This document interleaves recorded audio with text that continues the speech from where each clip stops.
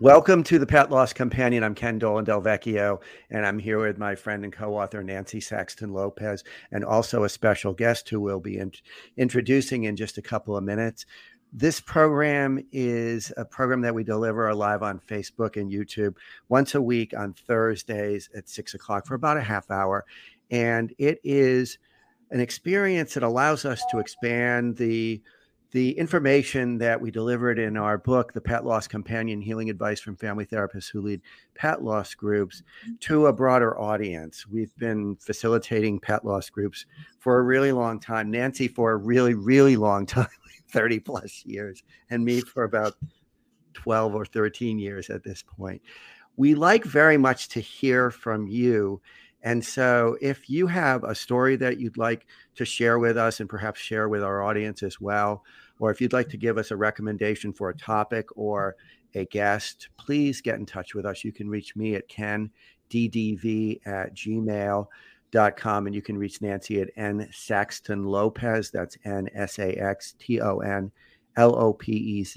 at csmpc.com. All of this information that I'm sharing in the beginning here is available also in the description that goes along with this program.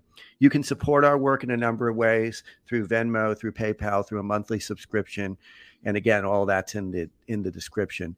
This program is a friend of Dakin Humane Society. Dakin is in Springfield, Mass, and you can learn more about all the good things that they do at dakinhumane.org. That's DAKINHUMANE.org. One of the great things they do is they sponsor a cost-free Zoom pet loss support group that I facilitate. It is on the second Tuesday of the month and runs from 6 p.m. to 7:30 p.m. Eastern Time. You will find an RSVP link in the program description, and you can join from anywhere in the world. And I want to stress again that this is free. There's no cost for you to participate. The next one is on the 11th of April, and so that's coming up soon. And also, finally, please consider subscribing to the program on YouTube if you find value in it, because the more people subscribe, the higher the program shows up on the list of resources when people are looking for this kind of support. So if you're not watching on YouTube, there's a link to the program in the description, and then you can go and press the button to subscribe from there. Nancy, want to get us started? Yes. Dr. McCaffrey, we are so happy that you have joined us tonight. Dr. McCaffrey and I are colleagues. You know, we have worked together. I'm the emotional support and resource person. And Dr. McCaffrey is a well-known veterinarian, but a few years back, and I think I want you to talk about that a little bit, she decided to go into hospice, acupuncture, and end-of-life euthanasia. And I think that's a very important topic for all of us. We have talked about euthanasia a lot on our podcasts and how difficult that is. And this wonderful woman is doing that for her clients. Her practice is senior pet vet, and she's in northern New Jersey. But Dr. McCaffrey, please tell us how you got involved in this specialty. Well, first of all, I want to say it's such an honor to be here. So thank you, Ken and Nancy, for having me and for providing this really valuable resource in an accessible way for people that need it. I see it every day. People need this help. So thank you. So yeah, I've been exclusively practicing end-of-life, hospice, palliative care medicine for about 4 years now. I've been practicing for over 10. It's crazy to say that now. But yeah, so about 5 years ago, I realized there was a gap in the care we were providing as a general practitioner. So from the time of a terminal or life-limiting diagnosis to end of life, it was, kind of like, here's some medicine and call us when it's time. And I felt like, there was a lot more we could do for those patients. But in a busy general practice, you just don't have the time and space for it, aside from maybe some phone calls and things like that. Mm-hmm. So I was actually at a continuing education conference. I saw a lecture on euthanasia, and I was like, wow, I do that very regularly in general practice, but I didn't receive a lot of education on that in veterinary school. It was just something we kind of like learned how to use the medicine, and that was about it. So I went in, and it was the first lecture of the day, and I was like, wow, like, this is my calling. The whole day I spent in that track, because it wasn't just euthanasia. It was also, palliative, hospice care. This was a new and emerging field. At that time, it was less than like about 5 years old. It's a little over 10 years old now, that field in veterinary medicine. So it's new and emerging, but it was exciting to be a part of that. And so I very quickly made some big changes in my career, and became certified in hospice medicine, and started the practice. Excellent. So tell us a little bit about what happens when someone calls you. What is the process that you go through with a new client? Yeah. So the first thing we do is make sure that they're a candidate for my care, right? Because sometimes people just call and maybe their pet has something that's very treatable or curable. So we'll have them fill out some intake paperwork and things like that. Most people reaching out to me, though, are in need of my services. And so, what we talk a lot about in terms of the care I provide is, we're switching from a cure to comfort. And so it's in no way giving up on your pet, but really just taking a different approach. So whether that diagnosis is terminal, like a cancer diagnosis, or just life limiting, severe arthritis, chronic kidney disease can kind of fall into either of those categories, but more often life limiting. And so what can we do to give them the best day each day for as long as possible? That's typically what we do. So they'll call me, we'll set up an intake. I review all of the medical records, oftentimes from several vets. Oftentimes there's specialists involved, as well as their family vet. I work as a part of that team. So I'm a tertiary part of that team. I in no way replace either of those veterinarians, but work to provide, evaluating the in-home environment and, making sure that there's comfort there. So a lot of pain management, a lot of talk. Yeah. Pain management, treatment, and also acupuncture, I think you can use with that, correct? Yeah. So a lot of the patients I see have many of them have exhausted traditional Western therapies. And so the acupuncture is an excellent tool in my toolbox, so to speak, to bring out. And it can make a tremendous difference for certain patients, especially, arthritic, orthopedic, or sometimes neurologic patients. So it's something that we can try that is tolerated really well, surprisingly, for most people. The dogs and cats will tolerate it well. And so that can help, with pain management as well. And so it's a nice tool to have, for sure. Dr. McCaffrey, I wonder if you could talk we've heard a little bit about this idea of feudal care. I wonder if you could talk about the difference between feudal care and what you do with palliative care.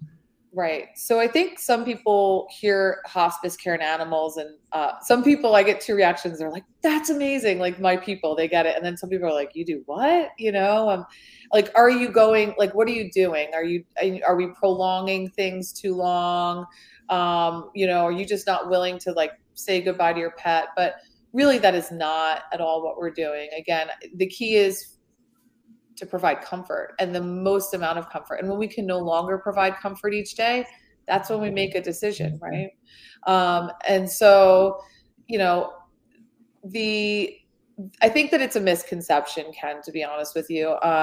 And so, but I have the other end of the, pendulum swings the other way too. Some people are, I find more often, afraid to pursue hospice or palliative care because they don't want to give up on their pet. And so, it's like, well, I'll admit that my pet's sick, but I don't want to admit my pet's dying. And so let me just jump in and ask, do you sometimes have to talk with people about the likelihood that trying to do another procedure or trying another kind of treatment is going to be futile, and it's actually going to increase their suffering rather than diminish it?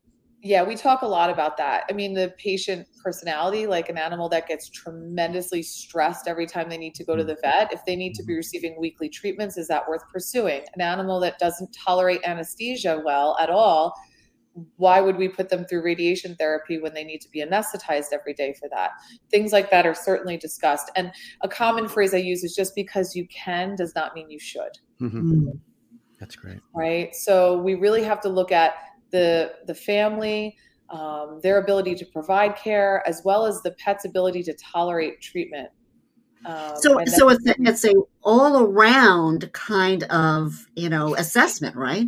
Because you need to know the family, you need to know the environment, you need to know everything about the pet. And I think when we were talking ahead of time, you do mobile, right? You go out. But if this is your own practice in the context of end of life hospice palliative care. But some people, that we have talked to through our podcasts and our emails have used some mobile vets and have had not the best experience. Now that can also happen, I guess, in a practice also. I mean, unfortunately. But what you were saying, which I want you to really talk about, is that it's important to hopefully meet that person, because I think what you said, when you do talk about end of life, you spend time with the family and really do quite an assessment, right? Yeah. And the number one thing they say to me is, I wish I found you sooner. I wish I knew about the care you provide. And I feel like, it could have made such a big difference. And so certainly, regardless of where you are, if you're considering using an in-home provider for the first time for a euthanasia visit, you can consider, perhaps having them come out and do a quality of life assessment before. I do that commonly because a lot of times there's a lot of questions around, what is my pet's quality of life right now? Like, I know it's probably close to the time, but I'm just not sure. And I need someone to fully evaluate this case and guide me a little bit. And so those visits, oftentimes when I schedule them, they're between an hour and a half. And I sit in the home and we have an exam on the pet. We review the medical records and then a really long talk about quality of life for that pet. And some people will then transition that appointment into a euthanasia. Some people will then maybe schedule it, within a short period of time, where some people will enter into a palliative / hospice care program and will provide some alternative treatments. And I've had some of those cases go days, weeks, even over a year. So, getting that opinion, and then you also meet the vet and you can kind of see like how you feel like you vibe with them, so to speak, and make sure that they're the right fit for that final visit, because that's a really significant time. And you really want to have I think the more planning you do ahead of time, the better, not just with the vet that you choose and meeting them ahead of time, but also making plans for aftercare. All of these, maybe any ceremonies or rituals you might want to have at the time of euthanasia. I've had people read beautiful poems and letters, have flowers. I mean, like amazing things, but it's all about doing that planning ahead of time. And I think that planning helps with grief. Once you start doing that planning, it's hard to step into that, but it already starts a little bit of that closure that you can experience. So I would strongly advise it also too. In the moment, it's hard to think.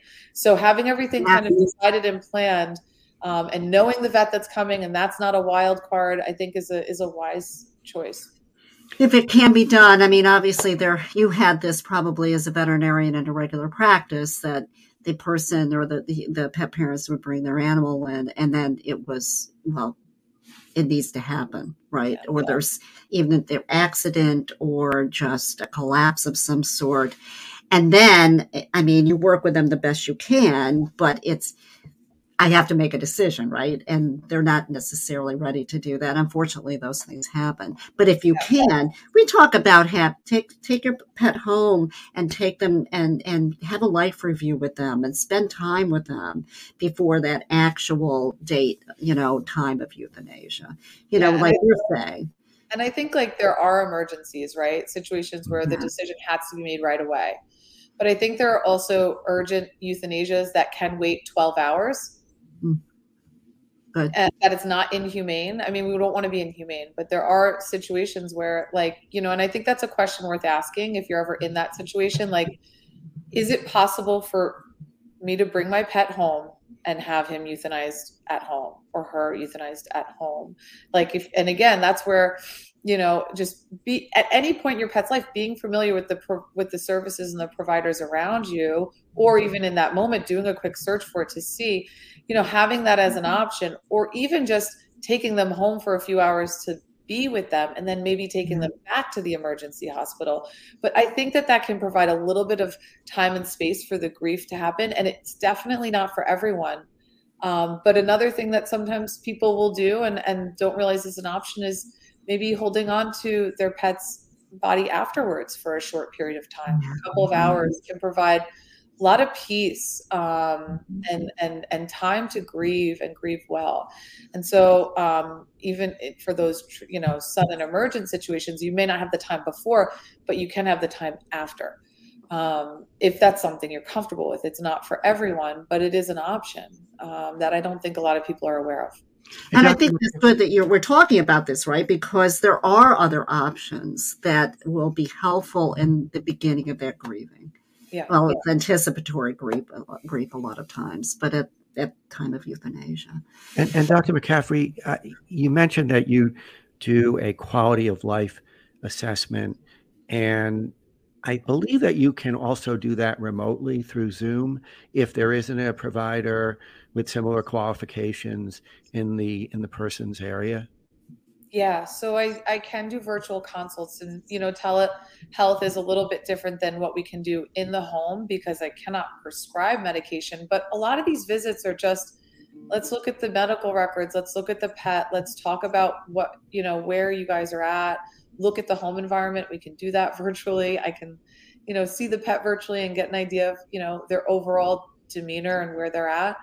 So yes, definitely an option for a virtual consultation, just to get an idea of quality of life. It's definitely a much needed resource. And I think of that as being a way for a person who is, not sure, as we all are, really. We're trying to figure out, like, what's the right time, and is it really time? Is it, and to have an expert give an opinion, even if it's in addition to their regular vet, could probably be very, very helpful to many people. Yeah, sometimes it is. And I think too, an outside opinion, it's like looking at the whole thing from 10,000 feet, because there's oftentimes, like I said, a lot of doctors involved in the care. And so you have your family doctor, you might have a cardiologist, you might have an oncologist, and then also an ophthalmologist. I mean, there can be so many moving parts, plus doctors that are doing the imaging. And so to take it all at once and look at it, and then look at it in the context of quality of life specifically, is valuable and can provide additional insight for sure. Because quality of life, that the scales are helpful, but they're not necessarily exact, right? So you have to make your decisions in that format of, well, he's a 5, he's supposed to be a 10, or is he in pain, or is he having better days than not? Because with elderly dogs, they sleep a lot. So is that an indicator of not a good day? So it is better, I think, to talk to, or would be helpful to talk to a professional. Because and one trick for quality of life that I'd love to share, if I may, is like you talked about, Nancy, like, today's a 5. Does that mean he's suffering? Well, I think you have to look at it again from like a 10,000 feet kind of level. And that's where journaling your pet's quality of life every day, giving them, like, either, depending on how detail oriented you are, like a plus or minus for good day, bad day, or even ranking each day on a scale of 1 to 10. Quality of life is so subjective. And by creating this data, you're making it more objective for yourself. You can look at how they were 3 Tuesdays ago, because quite frankly, who remembers that, right? But if you're writing it down, you'll know. And oftentimes you can see trends. And I think that becomes very helpful. It's something I encourage all of my palliative hospice care patients to do, just to get a little bit more of an objective look at things, That's very cool. Can you share some thoughts on involving children in the decision making and in the experience? Yeah, I'm totally open to that. I think, when I first started practicing, I was incredibly uncomfortable with that idea. Mhm. But as a mom and also as a hospice veterinarian who has had children attend in beautiful ways, I'm totally for it. I think first and foremost, it should be the parents' decision to even offer the opportunity, right? We know our kids best as parents. And then I think it's good oftentimes to give the child the choice, right? So you can say, talk to them depending on their age, knowing are they emotionally capable of handling it? And then B, do they want to be there? And giving them that option. And then also definitely having a vet that's going to be comfortable with that. Because again, that's a very, very delicate moment. And you really want it to be handled as perfectly as possible, especially if children are going to be there. But I think it can be, our dogs teach our kids, love, responsibility, companionship, and they can teach us about death well too. My own daughter attended my pet's euthanasia when she was about 4.5 years old, and she was like magnificent. I was so proud of her. But also too, the other thing I'll mention to parents is like, think about how you're going to be in that moment too. Yeah. Because sometimes seeing a parent really, really upset, Yeah. be upset or upset for the kid, It'll be frightening. or, for the child of any age, than the euthanasia itself. And so, that's another thing to keep in mind too. If you really want to be able to just not worry about that and you're going to be very upset, maybe consider not having them there. But I think more kids can be there. They're more resilient than we think. Yeah. Right? And I kind of feel too, like if you're going to get really upset, so be it. Yeah. I mean, within limits, like you don't want to be falling on the Right. floor, pounding your fist. Right. But because everything that we do as parents provides a role model for our kids and teaches them that this is how we feel and this is how we manage how we feel. Yeah. And it's okay that we very feel sad this things happen. Right. Yeah. Absolutely. It's okay to cry and to see mom and dad cry because they love, this pet too. And it's okay for you to cry, absolutely. I think again, they teach us so many things. And I think it's a bittersweet, beautiful thing they can teach our children at the end too. Yeah. So when you get to euthanasia, what the actual, performing of that, how do people react? What are their questions and how do you explain it? Because obviously they're nervous, they're anxious, they're sad, they're emotional. Yeah. So I think what's nice about in-home euthanasia is people have a lot of time. Like these types of appointments are not emergencies. Sometimes they're same day, but they usually have some time to prepare with the pet alone before I get there. So I find most of the time when I'm there, people are ready. They've been watching the clock. They know that I'm coming. So we'll settle in. I'll get to know them. I'll greet the pet. I'll greet the family. We'll settle in the home. A lot of times we've had conversations ahead of time discussing the procedure, any questions they might have, that sort of thing ahead of time. But I will always ask, like, do you have any questions about what we're about to do, what the procedure looks like? And then I will still, regardless of questions, give a quick, brief summary of what it's going to look like. It's a 2-step procedure, that sort of thing. We'll give sedation first and then, give the final injection. So we'll just talk about that. And then when they're ready, we'll start the procedure from there. And there's something like there could be, a reaction, I guess. And that's something that I know that you would probably say, probably won't be, but there could be, and this might, so that they're prepared in case. So, yeah. And I don't like to list a list of everything that could possibly go wrong before I do the procedure. But what I will do certainly is if I see things happening, I will explain to people as it's happening. This is just, this Normal. Sometimes their muscles twitch a little bit when the sedation kicks in. So we'll just say, this is normal. This is just the anesthetic drug from the sedation. Sometimes the muscles get a little twitchy, very normal, just so people don't think, or worry that, something is out of control or is happening that shouldn't be, that sort of thing. My big thing is giving the sedation injection. That's the big warning I give is, we'll give treats and scratch behind the ears and try and distract pets from that injection as much as possible. And in my dream world, and I try to do it as often as possible, they don't notice it going in, but sometimes they react, right? So I'll always say this is the only part of the whole procedure they'll feel. And we do everything we can for them to not even notice it, but sometimes they'll react just like they're getting a vaccine or a medicine injection. And so as it goes along, you're there talking to them, talking to the pet parents, talking to the animal. And and it depends. Like some people are chatters. I mean, I'm a talker, as you can tell, but some people want quiet. And so you have to feel the room. I think, some people have music playing. I think that's beautiful. I think it's beautiful to have a little bit of music. Some people will light a fire, even in the summer, because it creates a nice mood, or light candles, so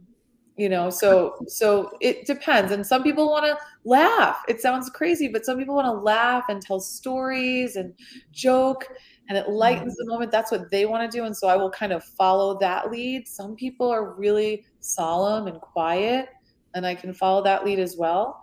So we'll sometimes have some gentle conversation, sometimes some jovial conversation, sometimes just silence. Just depends on the family. Depends on the family. It depends on the person. Well, to me, it demonstrates how important it is for you as the practitioner to be sensitive and to be really empathic to what they're feeling. How crucial that is. Yeah. And it is very important. I mean, how do you take care of yourself? I mean, this is something that, this is not the easiest of things to do. Obviously you want, especially in the hospice area, the palliative area and acupuncture, you're helping that pet not be in pain, right? But when it comes to that time, obviously this is also what you do. So how do you take care of yourself with this? It's funny. It's literally asked at almost every euthanasia appointment, like, how do you do this? And, there's a lot of levels of that for me. I mean, one, this is not just a professional calling, but for me, it's a spiritual calling. I truly, I'm a believer in God, and I feel like he called me to this work, to minister to families that are grieving. And so that immediately lightens the burden, because I feel like I'm operating in what I've been designed to do. Also, as crazy as it sounds, like this is work that is so valued and appreciated. I can't tell you the number of cards that I receive, pictures of pets in their prime enclosed in it, and words of just such gratitude, thanking me for being there when they needed me. And so it's hard, it's heavy. There are times I get in the car and cry, absolutely. But I'm not doing something that I'm doing something that needs to be done. I'm helping a pet, and the way I explain it to children when they're present, and my own daughter too, is like, this pet's going to pass away, and we're just helping them. We're making it easier for them. So I'm giving these pets a good death, which is what these wonderful babies deserve. And so as heavy as it is and as sad as it is, there's like that spiritual component for me, but also it's really rewarding work. To give pets a good ending. The best ending they can get with their family. Yeah. Right? Yeah. And it's not that, we would say, Kat and I in the group all the time, you're not killing your animal, the disease is. And you're ending their suffering. Helping them. Easing their suffering. And like one analogy I use is like a path, right? And this is what was taught to me in my hospice training. I love it. Like there's two paths, right? The end is this lake that we're walking to, right? And one path is a straight, clear, predictable path. And that's the path of euthanasia. And the other one is this like windy up and down. We don't know how long it's going to take. We don't know what obstacles are in the way. That's kind of the path prior to euthanasia, but also more towards the natural death component. And so, knowing that you're taking that, you want your pet to have that easy walk to the lake, I think most of the time. That's a good way to put it. Yeah. Yeah. So we are just about out of time. So we want to thank Dr. McCaffrey so much for being with us and let you know that you can learn more about her at seniorpetvet.com. And that information is in our description. Also, just want to remind you, if this is helpful for you, this program, please do consider pressing the subscribe button on YouTube so that it can become more readily known to others as well. So thank you so much, Dr. Thank you, McCaffrey. Dr. Really McCaffrey. appreciate It's it. been wonderful. Thank you so much for having me. I really appreciate you having me on here, guys. Welcome.